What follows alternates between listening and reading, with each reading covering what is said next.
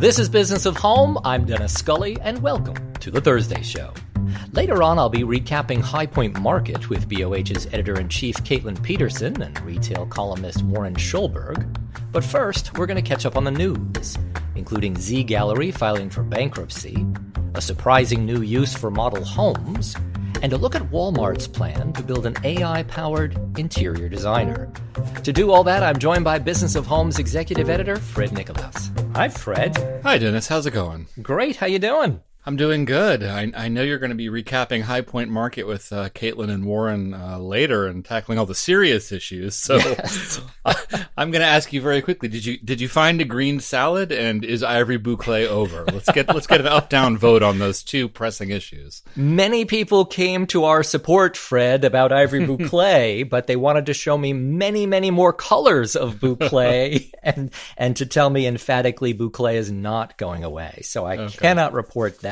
I didn't make it to Biscuitville, which was the big disappointment of the trip, but I did have a delicious green salad, and a very sweet interior designer came over and asked to make sure that I was getting my green salad. And I said, yes, thank you. I did find it. So that was very sweet. She offered you a bag of loose spinach from her purse. Yeah. Well, we can move on from the Ivory Bouclé Death Watch to the Rainbow Bouclé Death Watch.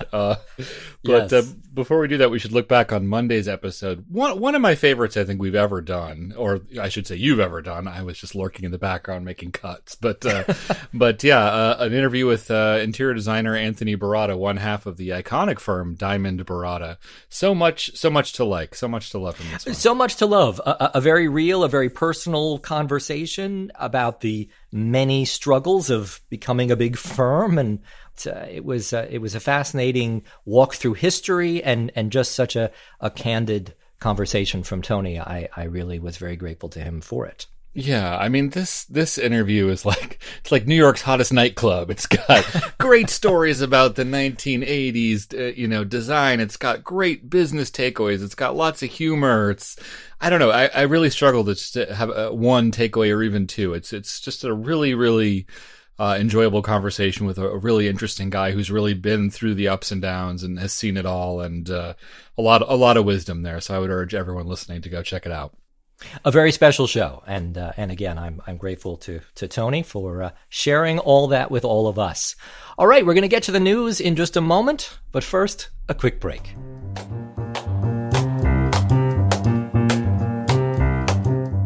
Four Hands is a leading source of design inspiration for interior designers, architects, retailers, and more. Four Hands will introduce over 425 styles this fall for every room in the home. See their new collection plus top-selling pieces at their High Point Fall Market showroom from October 14th through the 18th. Follow them on Instagram at Four Hands Furniture for daily design inspiration, or visit fourhands.com/BOH to become a trade customer. That's FOURHANDS.com/BOH. Design Manager is the design industry's most reliable project management, purchasing, and accounting platform. The business of design is complex and requires solutions developed specifically for our industry. Design Manager has invested decades responding to the needs of interior design professionals and continues to deliver innovative tools to manage your business with efficiency and profitability in mind. Design Manager is excited to announce their completely reimagined platform with a fresh new look, refined tools and features, and enhanced solutions to keep your design business on track. Visit designmanager.com to schedule a demo of the tool trusted by the top interior design firms across the country.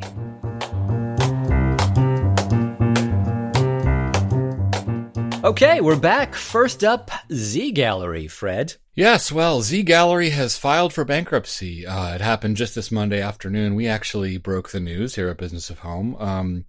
This is the third time the California retailer has gone Chapter 11.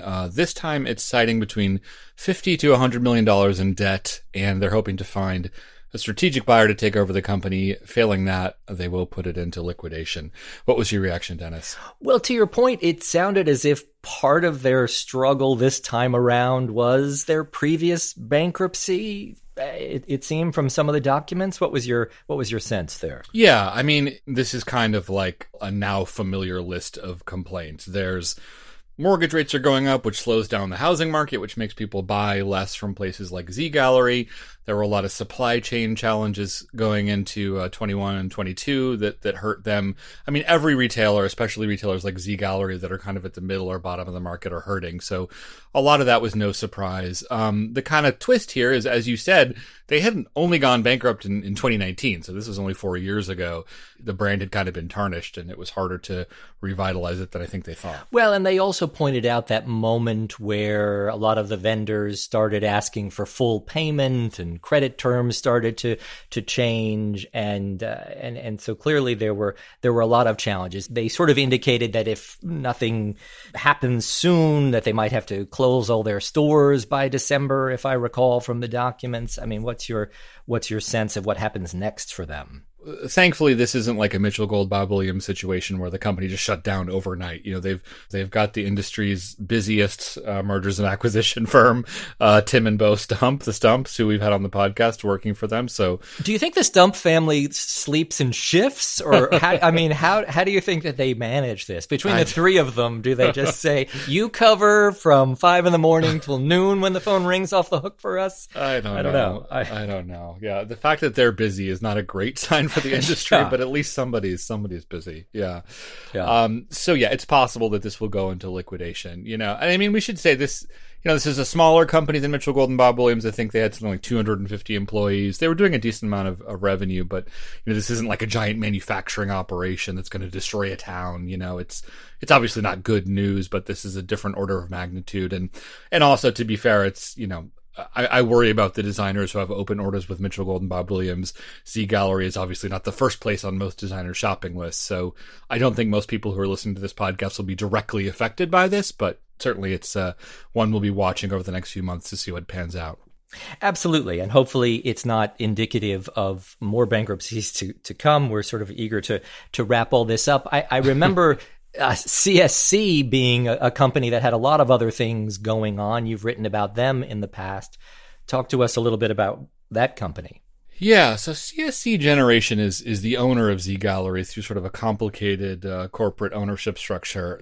They're one of the most interesting, least understood businesses in the industry. It's kind of a holding company, or I guess the owner, the founder rather, Justin Yoshimura, describes it as a tech company. And Justin is a really intriguing character. He's very young. I think he's in his early or mid-30s. He's very smart, just incredibly sharp.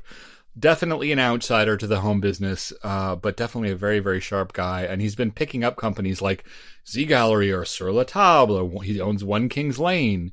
And, you know, he's thus far had a good amount of success buying these companies in distress and kind of making them a little more streamlined and updating their tech. This is kind of the first example, at least that I can think of one of his acquisitions going Chapter 11. And I do wonder if there's kind of a second order effect of, I think a lot of people, when they have a company to sell, call Justin and say, "Hey, like, you know, we got a brand in distress. What do you think?" And I do wonder if this kind of thing makes him a little bit more gun shy about pulling the trigger on acquiring more companies, because I know he's been doing a lot of it recently, and this might slow that down. You know, I'm hopeful I can get him to do an interview with me again. He hasn't been returning my calls. So Justin, if you're listening, did you scare him away? Did you scare him away? No, he's not scarable. But whatever I did, Justin, I'm sorry. Pick up the phone and come on the podcast and tell us what you want to do. But in all seriousness, I do think that, you know, my guess is that this is going to make him, you know, a little bit more gun shy about doing business. So, you know, that's not great. I'm hopeful that there's no one in the industry right now trying to sell a company to him who's affected by this news. Yeah, no, absolutely. Okay, moving on to a far bigger company, and that would be Walmart. Walmart says that it's developing AI tools. The mega retailer is planning to roll out a series of features for online shoppers powered by artificial intelligence. Among them, that's right, an AI interior designer, and Walmart's not the only one. Our friends at Wayfair have rolled out a similar tool called Decorify. And Fred, I feel like this is a little bit of going backwards to the early days of AR and VR coming out everywhere. What's your sense? I just love the concept of Walmart building an AI interior. It's impossible not to think of like the maid from the Jetsons, just rolling into your room and offering you some fabric samples. Yeah, I mean, I think look, as we all know, there have been the rollout of these incredible generative AI tools. Midjourney is one of them. DALL-E is another one of them. It's no surprise that retailers are trying to figure out a way to use that technology for their own benefit. They've already figured out over the course of the past 5 years that if they have some kind of e-design service, it sends their average order value up. It makes customers more likely to buy. If they can provide that e-design service at basically no cost to them, of course they're going to do it. So, all of these big retailers are trying to figure out how to make an AI-powered interior design service. And Walmart and Wayfair are just the tip of the iceberg, but we're going to see a lot more of these roll out in the months ahead. Well, so Fred, are you suggesting that I need to shift what I've been saying to designers about not worrying about what AI is going to do? Should I be altering my warm, soothing message to designers saying, no, it's going to be a tool. It's going to help you. You're going to love this. Well, have you played with any of these tools at all? I know Walmart's isn't out yet, but Wayfair's is out. What did you think of it? And I have played with that one. And listen, I mean, again, I think back to the early days of Modsy when you could upload the images, and it was pretty spectacular then. The technology has only gotten better. And so, yes, it is incredibly helpful. It seems an amazing shopping tool. Again, I want to stress the word tool. I like the tool part of it versus the Jetson-like robot that's sort of really putting it all together. I mean, I thought it was sweet the way that Walmart was using this tool to help you decorate for the holidays, for example, right? So they showed you all these Christmas decorations set up in your room. Okay, I'm all right with that. If it'll go down to the basement and get my Christmas ornaments, that would be more helpful. But yes, yeah. And when they develop an AI that can go through the chain of Christmas lights and find the one that's making them all not work, then you got $1 billion exactly. business there. Then yeah. I mean, I am actually not so. I'm impressed by the underlying technology, but the way that retailers are using it, I think, is not quite there yet. The way it works is that you'll load up an image of your living room and you'll say, okay, I want this in a traditional style. And it'll take the photo and it'll replace it with sort of the same room with like a chintz wallpaper and some overstuffed sofas, but like the window's a little bit different or the dimensions are slightly off. So that's one thing that's a little bit problematic. But then what they want to do, of course, is give you little shoppable links to all the things that the AI has put in your room. And that's where the technology is really weak. I don't know if you played with that, but Wayfair's AI will put in like a little ottoman. You click on the ottoman and it'll be a link to a sofa. It'll give you a sofa and it'll give you like a link to a painting of a sofa. And the links themselves don't even really look like the items that they're trying to tag. So there's a lot of little bugs and tweaks that make this technology really impressive, but not that useful yet. But it is certainly getting better for sure. And again, this has all happened so quickly, right? Yeah. I mean, OpenAI and ChatGPT, all of that just rolled out still within the past year. And so it's so early. It's gotten so much better already. There's huge investments being made. Amazon's big investment in Anthropic, that $4 billion that they made in that. And lots of companies have announced similar investments in the space. I mean, and your story in the recent issue, the fall issue, the technology issue talks about, listen, all these other things that people have pointed to, NFTs and other things. AI is the real deal. AI is here to stay and is going to be a player in this space in a meaningful way, as you've talked about. Completely. I think like a full service interior designer does not really need to worry. E-designers need to worry a little bit. And if you're a designer working for a retail company doing online design, you need to find a new job because they are trying to replace you with this. They're rolling it out. Like that's the moment we're in it right now. Right. Okay. Maybe this is related, this next story that we're going to talk about, an intriguing new company that you've written about, Fred. Yeah, so I wrote a story for Business of Home this week about a company called Mine that's doing kind of an intriguing thing. They're turning model homes into furniture showrooms, which is kind of wonky, so I'll kind of walk you through it. Basically, the company Mine works with home builders like your Pulte's or your Tri-Point Homes, and they take the model homes that home builders make to show off their product, and they make them shoppable. So if you're a home buyer wandering through a model home and you're like, oh, I don't really want this house, but I do like that sofa, you can log on to Mine's site. You have an e-commerce experience that you can click to buy. So it kind of combines like furniture e-commerce with model homes with some other third thing that I can't think of right now. Anyway, it's a fascinating company. They launched actually in 2019, but they're sort of now just kind of coming out of stealth mode and marketing themselves a little bit more. So I thought it would be an interesting time to profile them and talk about what they're doing. What'd you think of it, Dennis? Well, and to your point, it's also interesting how it plays into this narrative that we're even going to talk about some more in just a little bit about new home buyers and people showing up in model home spaces and seeing all of this. I think this is really intriguing. And as you talked about in the article, they can say that we have thousands of locations, and here they are. Yeah, it's funny. Like I was doing an interview with the founder of the company, and he, one of the claims to fame is that they have 1,200 showrooms, which of course is a lot more than pretty much any other retailer in America. And it's really interesting because there's this huge network of model homes out there. Like when you start looking at these numbers, it's just sort of mind blowing how many of them there are. Like Lennar has more model homes than there are Targets and Best Buys combined in the U.S. And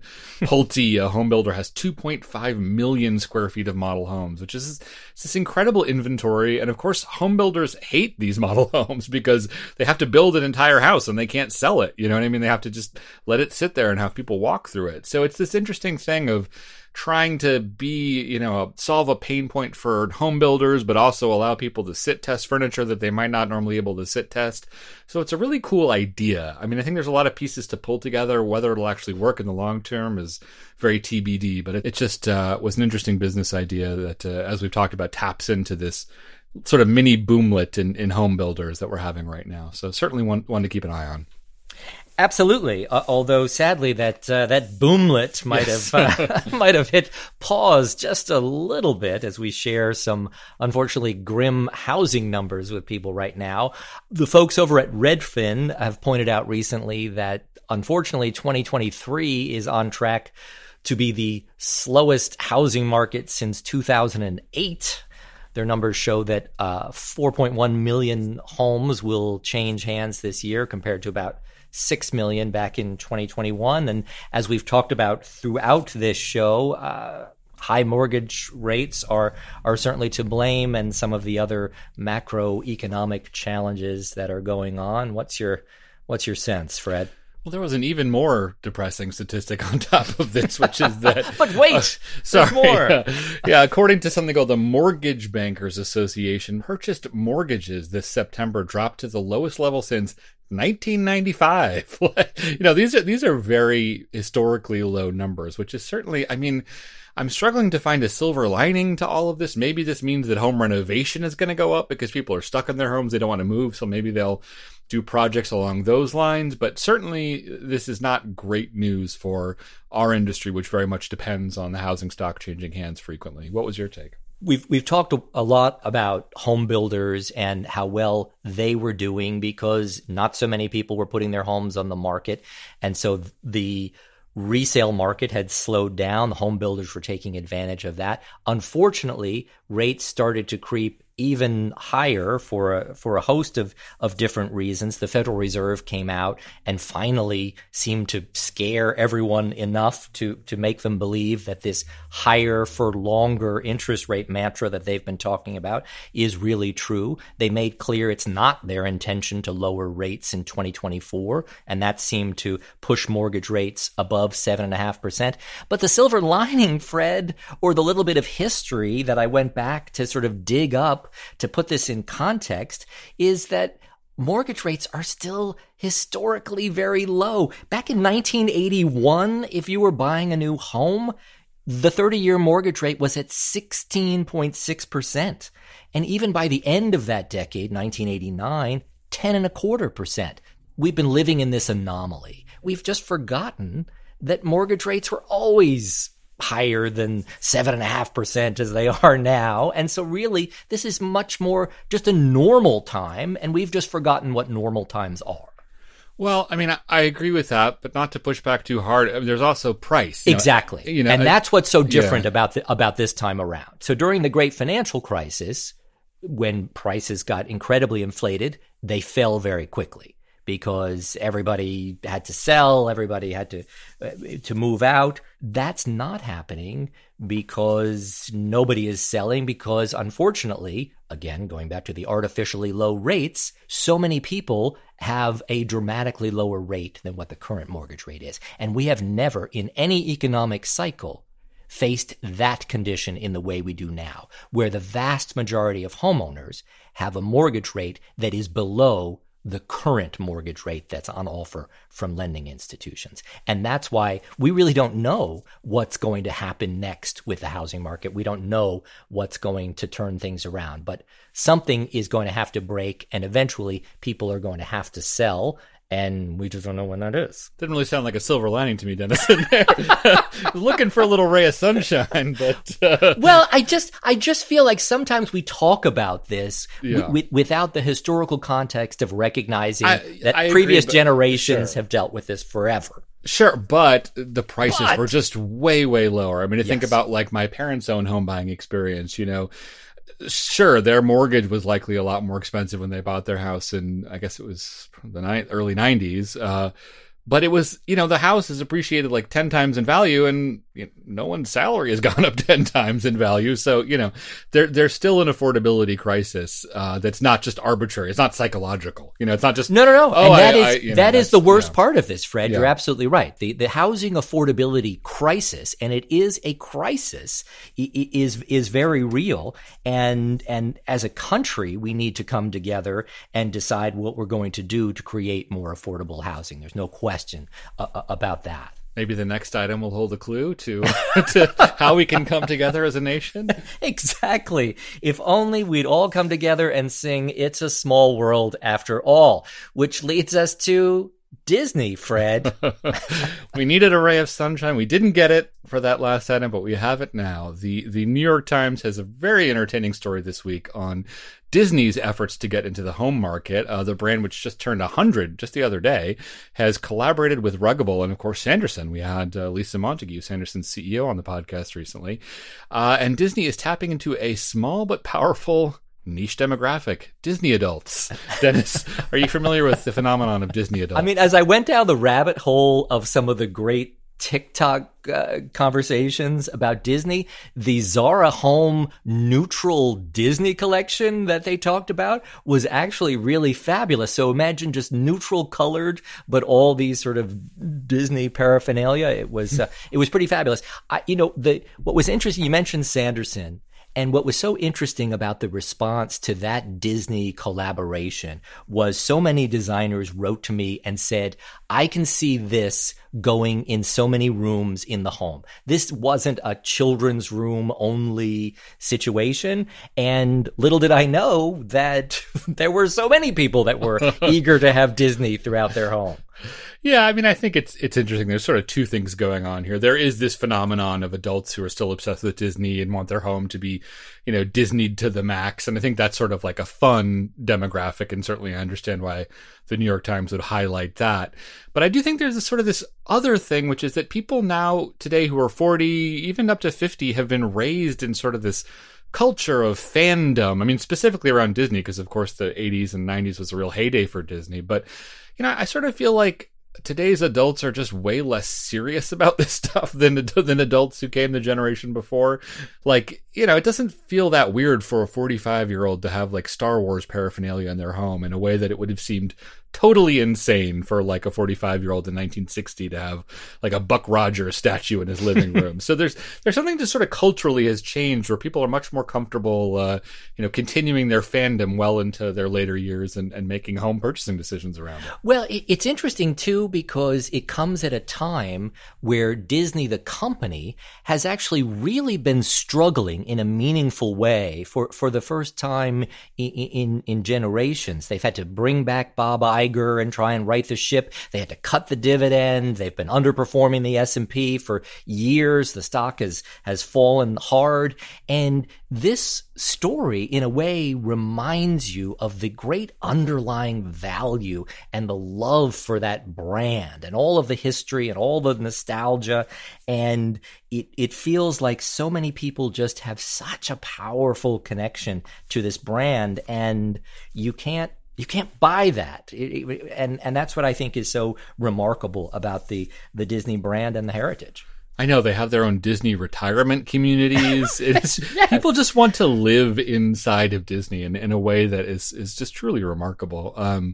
The power of nostalgia and the deep connection that people have, whether it's to their childhood or whether it's to their memory of when they were raising their children, it's really very powerful, and it does play a big role, as it turns out, in many people's homes, and that certainly needs to be considered in the design world. I'm guessing there's a lot of interior designers who have stories about Disney stuff that they've hid when the photographer came over. Would love to hear from people about that. I agree. I would love to hear that as well. All right, that's it for the news, but there's plenty more to check out on businessofhome.com, including advice from Sean Lowe about career pivots and a look at how to incorporate sustainable giving into your business. We're going to get to my discussion with Warren and Caitlin in just a minute, but first, a quick break.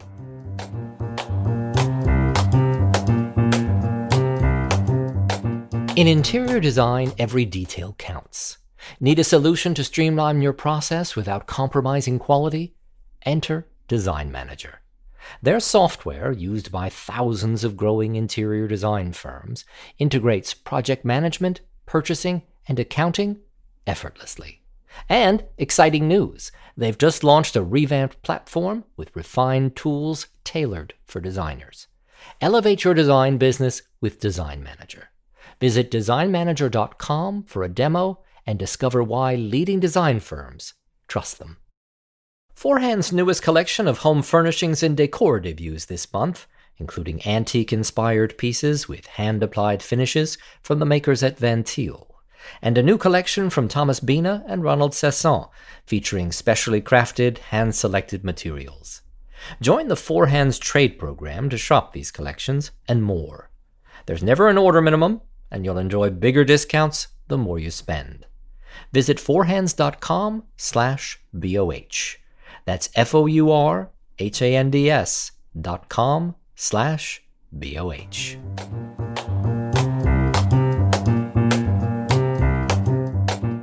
Okay, I'm joined by BOH's editor-in-chief, Caitlin Peterson. Caitlin, good morning. Welcome back. Good morning. So nice to have you. And our retail columnist, Warren Schulberg, also just back from High Point. Warren, welcome. And good morning to you, Dennis and Caitlin. So glad to have you both, and I am eager to dive into the discussion about the mood, the tenor, the feeling on the ground. Caitlin, what was your sense? The mood on the street was that traffic was certainly slower than spring or than last fall. I think, that's not maybe the news anyone wants to hear, but I think that's worth sort of saying right out front. You weren't Okay, way to bring us down right out of the gate, I know. Caitlin. Starting on a high note. Okay. Something else that was interesting was just how spread out market was.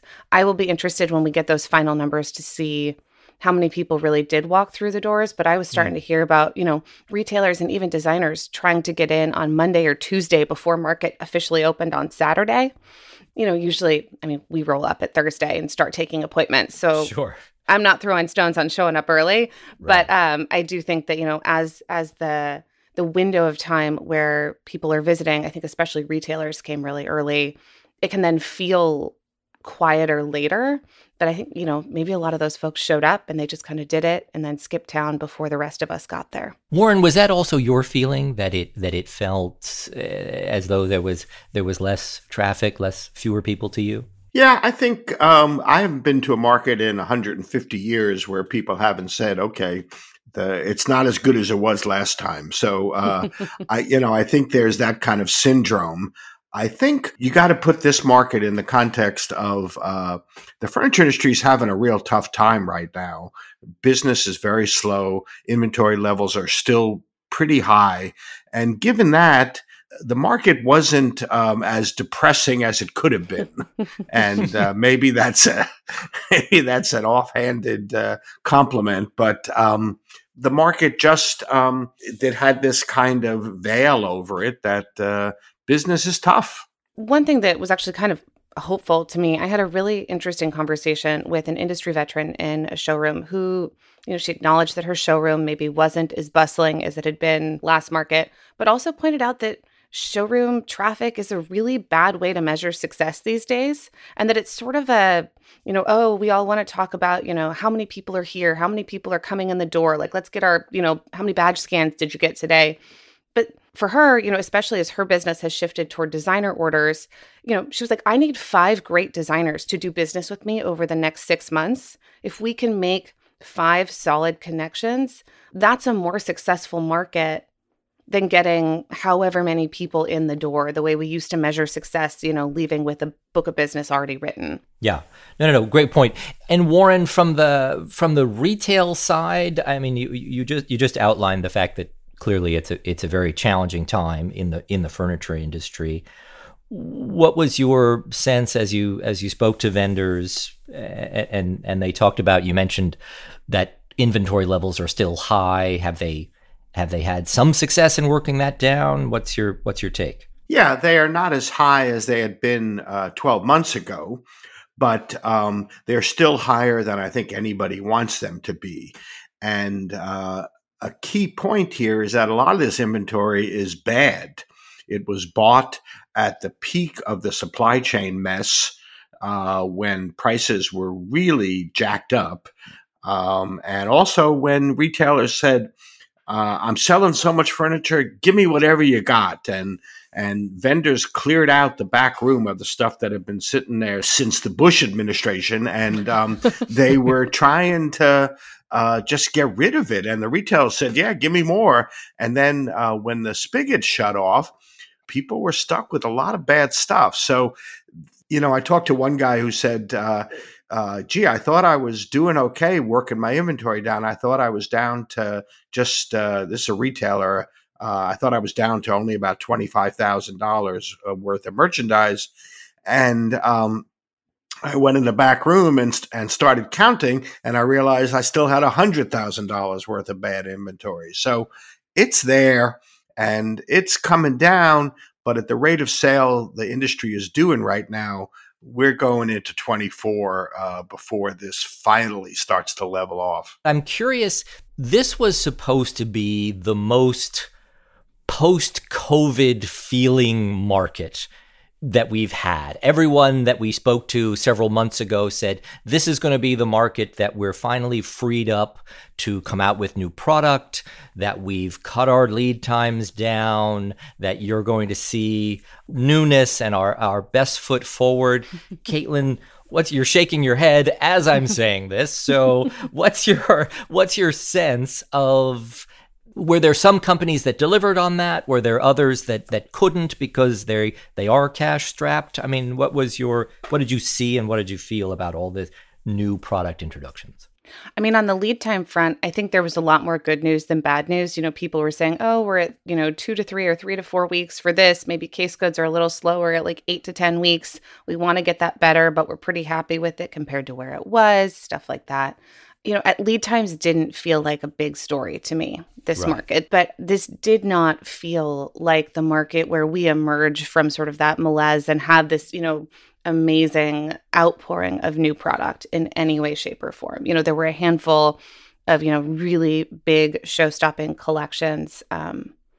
Universal was top of mind for me. They had over 100 new SKUs in their modern collection. It was beautifully merchandised. I think the pieces are right for the moment. But most of the places we went at market showed us, this was a really successful chair for us. We turned it into a chaise. People really liked this bar cabinet. So now it's a console program. There was a lot of, onesie, twosie, small capsule collection kind of introductions, as opposed to sort of that, you're going to walk in and everything's new and we're going to blow you away kind of feeling. Was that your sense as well, Warren? Yeah, and I think Caitlin sees a lot more product than I do. I'm just there for the tote bags and mimosas. So I wonder, I mean, as you were just suggesting, Warren, and some of the talking points that you had written about in a piece that you wrote just prior to High Point, wondering if people were going to be talking about Mitchell Gold and what happened there. Sadly, were they going to be talking about the housing market and the challenges of high mortgage rates and everything else? Was that what was on the tip of people's tongues that you spoke to? Certainly the bankruptcies were a hot topic. There's a lot of speculation that there's more to come. And it depends who you talk to. I talked to one person who I think tends to be a little more pessimistic than others. And he said there's a lot more to come, and we're going to see it in the next 6 months. I talked to somebody else who's pretty plugged in, and he said he's not hearing anything at all like that. So, I think we're going to see this trickle, steady drip, drip, drip of companies struggling. But yeah, it was a hot topic. I think with interest rates high and money no longer free, a lot of companies are going to have some tough times ahead. So it's still a bit of a local thing. So you talk to somebody in Florida or Texas, and they're doing okay because a lot of incoming people and a lot of housing construction. And so they're doing better. You talk to somebody in Connecticut, and it's a very different situation. So there's a lot of regionality to it, perhaps more than we've seen in years. One of the conversations that I had with several big furniture makers while I was there was that everybody had raced to expand their capabilities. They had hired. In some cases, they made acquisitions to have even greater factory capacity. And now suddenly the backlog has been worked down, and they're looking over this horizon and trying to get a sense of when will the level of business return to justify the amount of capacity they built out in the past year to try and catch up from all of this. And I'm wondering what we think about when businesses are likely to see a meaningful turn. Tim Stump sent me a note and said the theme is survive to 25, then thrive. And I wonder, can a lot of these people get through 24? Put that on an inspirational poster, Dennis. Yes. Like one of those with like the landscape with like the serene lake, like survive to 25. Right? Survive to 25. Hang in there, everyone. Just get to the other side. But really, in trying to see where business is likely to be in the next 6 to 12 months, I mean, do some of these big furniture makers really run the risk now of having to scale back yet again? A great indicator is the Mitchell Gold story. And there was certainly nobody interested in buying the company or buying the brand or buying the stores. And maybe there was some interest, but nobody really stepped up. But that factory they had in Western North Carolina was considered one of the best upholstery plants in the country. And the fact that other upholstered manufacturers in that region, and that is where a lot of the upscale guys are, didn't kick the tires on that plant, and that plant is about to bite the dust. That's a good indicator that nobody's optimistic that they're going to need more capacity. And to your point, Dennis, they may need less. We're not seeing it, but I don't know if they've eliminated some second shifts or certainly stopped hiring, but there's still not a great deal of optimism out there. And nobody sees anything coming along in 24 that is going to make a whole lot of difference. So, most businesses, the recovery is always 12 to 18 months out there. No matter what point we're at, it's always, it's coming, but that's the company line. It's 12 to 18 months 12 out. 18 months, and it's going to be fabulous. And wait till we get there. Oh, it's going to be great. But they've been saying this for the last 12 to 18 months. So, I think there's a lot of let's see what happens.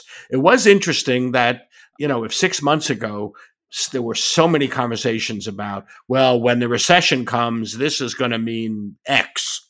And I didn't hear the word recession spoken by a single person at market. And the suits who claim to be economists and claim to know what they're doing have now said, well, maybe we're not going to have a recession. And Warren, do you think, and that's such a great point, but do you think that's partially because for these guys, they've been in a recession for 18 months, right? I mean, how else would you describe what they've been going through?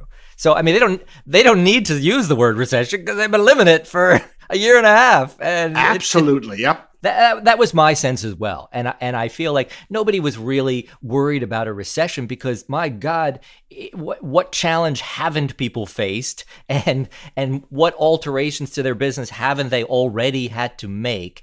And so now it's really just a question. I mean, we joke, but this ability, how many of these businesses really can survive for the next year?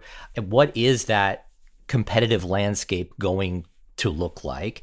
And do we think that it's the higher end companies that are going to weather this the best? Is it the Rock House Farm family of brands and those companies that we know really fortified their balance sheets during this time and look to thrive? Yeah, go ahead, Caitlin. Well, actually, interestingly, I think a number of manufacturers kind of pulled me aside in our appointments and said, hey, we're looking at what's happening out there, and we're family owned, or we don't have any debt, or our balance sheet is good, and this is a tough time, but we're healthy. Yeah. How do we tell that story? I mean, we're not going to print our bank statement, in a business of home ad, but I wish they would. That would be exciting. So great. Yeah. But I think there were, especially, in that, high-end custom and semi-custom space, a lot of people looking for ways to communicate stability. And let, their designer clients know we're not about to go under. Our business is solid. And I think that's sort of an interesting concern to have, right? That is our customer scared to place an order because of the general climate or the worries they feel about, some of our competitors or, companions in this space? Shifting gears a little bit, one of the areas of newness, one of the new things that we saw at market was this shop object, or shop objet, as I like to say. And I'm curious to hear from both of you what your impressions were. I thought it certainly looked lovely, and there were a lot of interesting companies, small brands that got to come and participate in market. But Caitlin, what was your sense? One of the things, as I was talking to exhibitors and, the show was kind of winding down, is Shop Object is, this amazing New York show. It has so much cachet in New York, and kind of among that, the buyer that comes to New York for that show. And a lot of those exhibitors had never been to High Point before. This was their entree into a market that they didn't know, didn't necessarily understand, but, felt like maybe there was an opportunity here for them. And so I think some of them, came with expectations that the show would be exactly like New York, where you open the doors and people rush in and it's frenetic the entire time. And obviously that didn't happen. And so I think maybe there was some sort of, early discontent. It also rained Saturday morning, which just screws up everybody. It's great if you're an IHFC, and it's pretty lousy if you're anyone else. The furniture industry operates in a parallel universe from other markets. And so Shop Object meant absolutely nothing to them. And I think having as a brand? Yeah, the brand was, I'd say 99% of the people who go to High Point had never been to the New York show. And so having a sign that said, first time ever Shop Object in High Point, people said, okay, I don't know what that means. And, I can't find it anyway. So I think they need to establish that brand in the furniture business and tell folks, this is a show of home decor and accessories that with brands that you haven't seen before and you might like to buy from. So for a first time through, I thought they made a valiant effort. It sure looked good. The mix of exhibitors was pretty solid. Some companies had no business being there because neither furniture retailers nor interior designers were ever going to buy from them. But a lot of them were credible vendors. So they need to establish this. I think and they need patience from their exhibitors that it's going to be worth sticking around once it gets established. So again, I think a good start, and I'd like to see what it looks like in next April. And I think coming in at the end, what I kind of wanted to piggyback on that was I think that started to happen. One exhibitor told me that one thing that was encouraging was traffic really started to pick up like Monday especially. And he said that it was people who kind of rushed in and said, oh my gosh, I only have half an hour, but my friend said this was so cool and I had to see it. And they get there and they realize that maybe half an hour wasn't enough. But he was saying, I feel like a lot of these people are going to come back and have 2 hours to spend with us in April.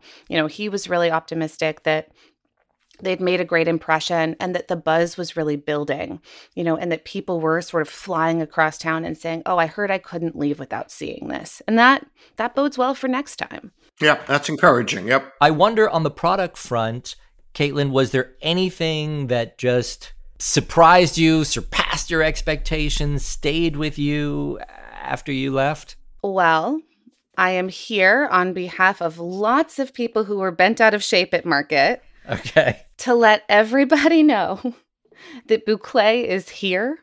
It's very much here, and it is very much here to stay. So I'm not going to pick a fight, but I will say that, I don't think I went in a single showroom that didn't have it. And for all the sort of doom and gloom predictions about sort of an end of a trend, I think fall market really showed us that manufacturers are listening to what their customers want. And I am sorry to say, I think what their customers want is Bouclé. It's a crowd pleaser. That was very evident. Yeah. Look, it wasn't all, like tightly upholstered, tightly woven, and it wasn't all ivory. No. We saw it in a lot of really pretty, dusty kind of rusts and salmons and saffrons and olive greens. Some of it was bigger, and kind of like a nubbier texture, but that, really versatile, useful kind of woven texture definitely feels like it has a very long life to live in the design marketplace. And I thought that was really, really striking. And it's the latest example of how the industry gets tired of a trend way before the customers do. So they need to just keep at it, even if we're done with it. No, and that was a very clear message from all of them. They are sticking with Bouclé. Yes, more colors and more textures, to your point, Caitlin, but go ahead. What did people say to you when you walked in? Because I walked in and they were like, I have a bone to pick with you. I would like to tell you. Listen, it was everywhere, no question. But to your point, at least there was some expansion on what that term suggests. And I feel like there was some forward movement, and that I made a little bit of progress in my efforts to overthrow the Ivory Bouclé empire that has a stranglehold on our industry. But I wonder if, Warren, anything that you saw suggested any kind of a meaningful shift, or anybody doing things in a different way? I saw more color, but then again, it wouldn't take much to have more color than we've seen. I saw less curves, and I don't know if Caitlin, in upholstery, did you see less curves, the same amount, more, all of the above? Kind of more all of the above, but there was a lot of really like faceted kind of angular pieces that I think were added to kind of complement some of those curves. There was that sofa with the really kind of sharply sloped back and sort of the angled arms and kind of giving you that, like cut gem kind of shape. I feel like that started to kind of creep in and complement. I saw a lot of people doing stuff with like cast metals in a really interesting way, as sort of a metallic accent. And on a total not trend note, I think one thing I thought that was interesting, but just a new way of doing business, was at Caracol. They launched a fully transactable site right before market and had QR codes on every single product that you could scan, and you could like add to cart and check out while you were walking through the showroom for designers or retailers. We walked through on Monday and I was like, oh, like, how's this going? Like, are people, like scanning QR codes? And they said that they've already shipped out some orders within 48 hours that had come in through market. They were fulfilling orders as market was happening, which I thought was really interesting. I think we'll have to wait and see if that really moved the needle for them. But I thought that was a really innovative approach to doing business at market that I hadn't seen a ton of before. Self-checkout, just like at Walmart. Yeah. Yes. Exactly. Well, I mean, that's my fear. I mean, if it starts becoming more like Walmart, then I'm really going to be worried. Particularly now that they're working on that AI designer robot that they're creating. That really has me up in arms. Speaking of which, were people talking about artificial intelligence? Were people talking about technology in some meaningful way in general, Caitlin? I mean, I saw a couple people adding to their visualization program. I know at Chaddock, they were showing, they had a screen that really allowed you to see some of those capabilities just in terms of rendering your product, having that 360 view of your custom configuration. And I think those capabilities and those technologies, as brands invest in them, I think that's really smart. I think it's really useful for the designer. So there was a little bit of conversation around that, with some of the brands that are kind of investing in that way. But no, I didn't hear anyone, especially worried or triggered by, the next wave of AI innovation. It was pretty quiet on that front. Yeah, that was my sense as well. I didn't plenty of other things to worry about. Yes. So why worry about what's in the future when right now seems pretty darn challenging for everyone. I'm wondering this. We referenced earlier companies trying to really cater to the designer more, and I feel like every market, the conversation seems to be more designers, fewer retailers, more of a focus on what do they do to go after this designer business. What was your sense there, Caitlin? And did you have conversations along those lines? I mean, I think so many of the places that we visit really do have the designer kind of at the core of what they're doing. Yeah. Sure. So yeah. I think, that has been, I don't want to say normal in my world, but at least normalized in my world, even if they have sort of a parallel track of retailer business.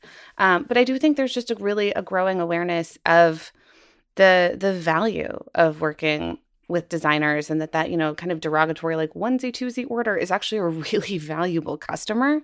I think a lot of the times what designers are looking for from these brands is trust. They want to be able to sit on the frames and know it's comfortable. They want to meet their rep and know that rep is going to come through for them. They're looking for a relationship as much as they're looking for, what's new this season. And so I think if your model is just to walk someone through and say, this is new, this is new, this is new, this is new, like, what are you buying? You're not going to find success with the designer. And so I think, companies are looking for sort of how they recalibrate that sales and showroom experience to make sure there's an opportunity to sit test, so that you can go back to your client and say, no, really, I sat in this and it's amazing. And to hopefully kind of create that connection with the team so that a designer feels comfortable, especially in this weird climate where bankruptcies might be on the horizon, in placing that order with you and trusting their client's money to you, all of those things. To that point, we're seeing the start or the progression of a redefining of High Point geography.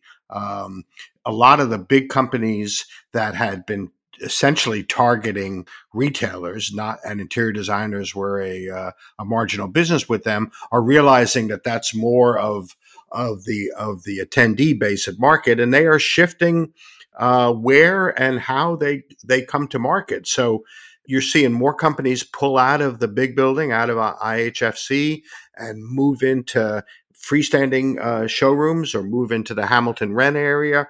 I've never seen Hamilton Wren as busy as it was. It was hopping. It definitely was. So a lot of companies are saying, well, I don't need to be in the big building. I don't need this size showroom. And to me, those are some fundamental shifts, and we'll see how it plays out. High Point is famous for going back and forth on all these kinds of things, but clearly companies want to go to market differently to appeal to that designer trade. And do companies having their own showroom outside of these buildings further support the conversation of High Point year round, and whether that's more of a reason because they are paying those separate expenses out of? I mean, what's your sense about that conversation, which comes around every market but never really seems to get enough meaningful traction? So I talked to a couple of exhibitors that were trying the year-round thing, and they said it's pretty much not working. They just don't get enough traffic off market. And the year-round markets that succeed are the ones that have essentially a drive-in traffic base. And High Point doesn't have that. They've got Charlotte or Raleigh, but it's not New York, it's not Atlanta, it's not Dallas, it's not LA. And so it's really hard to support a year-round exhibition strategy. And so right now, that has not been successful, at least from the guys I talked to. Well, I mean, it sounds like the big takeaway is it was a fairly anxious, cautious market. Would you both say? I would say cautiously optimistic in my world, at least. But I think cautious is definitely an important kind of word to include in there. And I'm going to go with cautiously pessimistic. People are worried, and they don't see a big turnaround coming anytime soon. It's not we're going out of business, but it's, hey, we're not done with this, and it's going to be a while before we will be. Well, thanks for leaving us on that upbeat note, the two of you. Boy, it's just been a joy to spend the morning with both of you. Wow. Let me get a refill on my coffee and see if I can start the day over after this. I think you're going to need a bigger cup, Dennis. Yeah. No, clearly, I need a bigger refill. But I thank you both. I know you're just getting back and exhausted, so I thank you both for making the time. Thank you, Dennis. This has been great. Always good. Yep.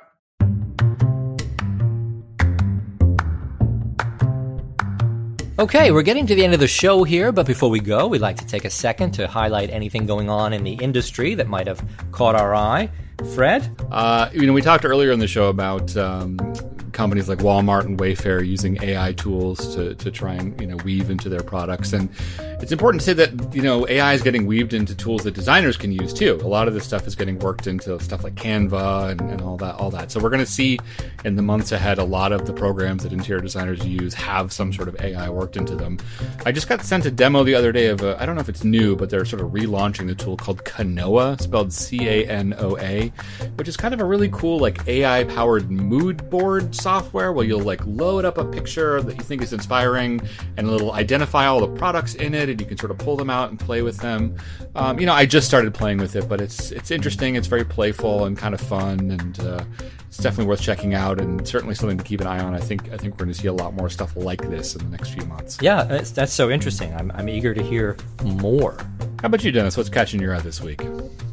Well, just coming back from High Point, one of the fun things was I got to see a couple of small brands that I wouldn't normally get to see. I got to see Filling Spaces, which is a beautiful hand-blocked fabric and wallpaper company, and a really fun wallpaper company called Lonesome Pictopia, which was also great to see and one that I wouldn't normally get to. So I was really thrilled to meet them and see their beautiful product. Discovery in action. I like it. That's it's always a good thing. Indeed. All right, that's all the time we have today. Thanks so much for listening. If you want to keep up with the latest news, browse job listings, or take a workshop, visit us online at businessofhome.com. If you want to get in touch with the show, write to us at podcast@businessofhome.com. This episode was produced by Fred Nicolaus and edited by Michael Castaneda. I'm Dennis Scully. Have a great weekend, and we'll be back with you on Monday.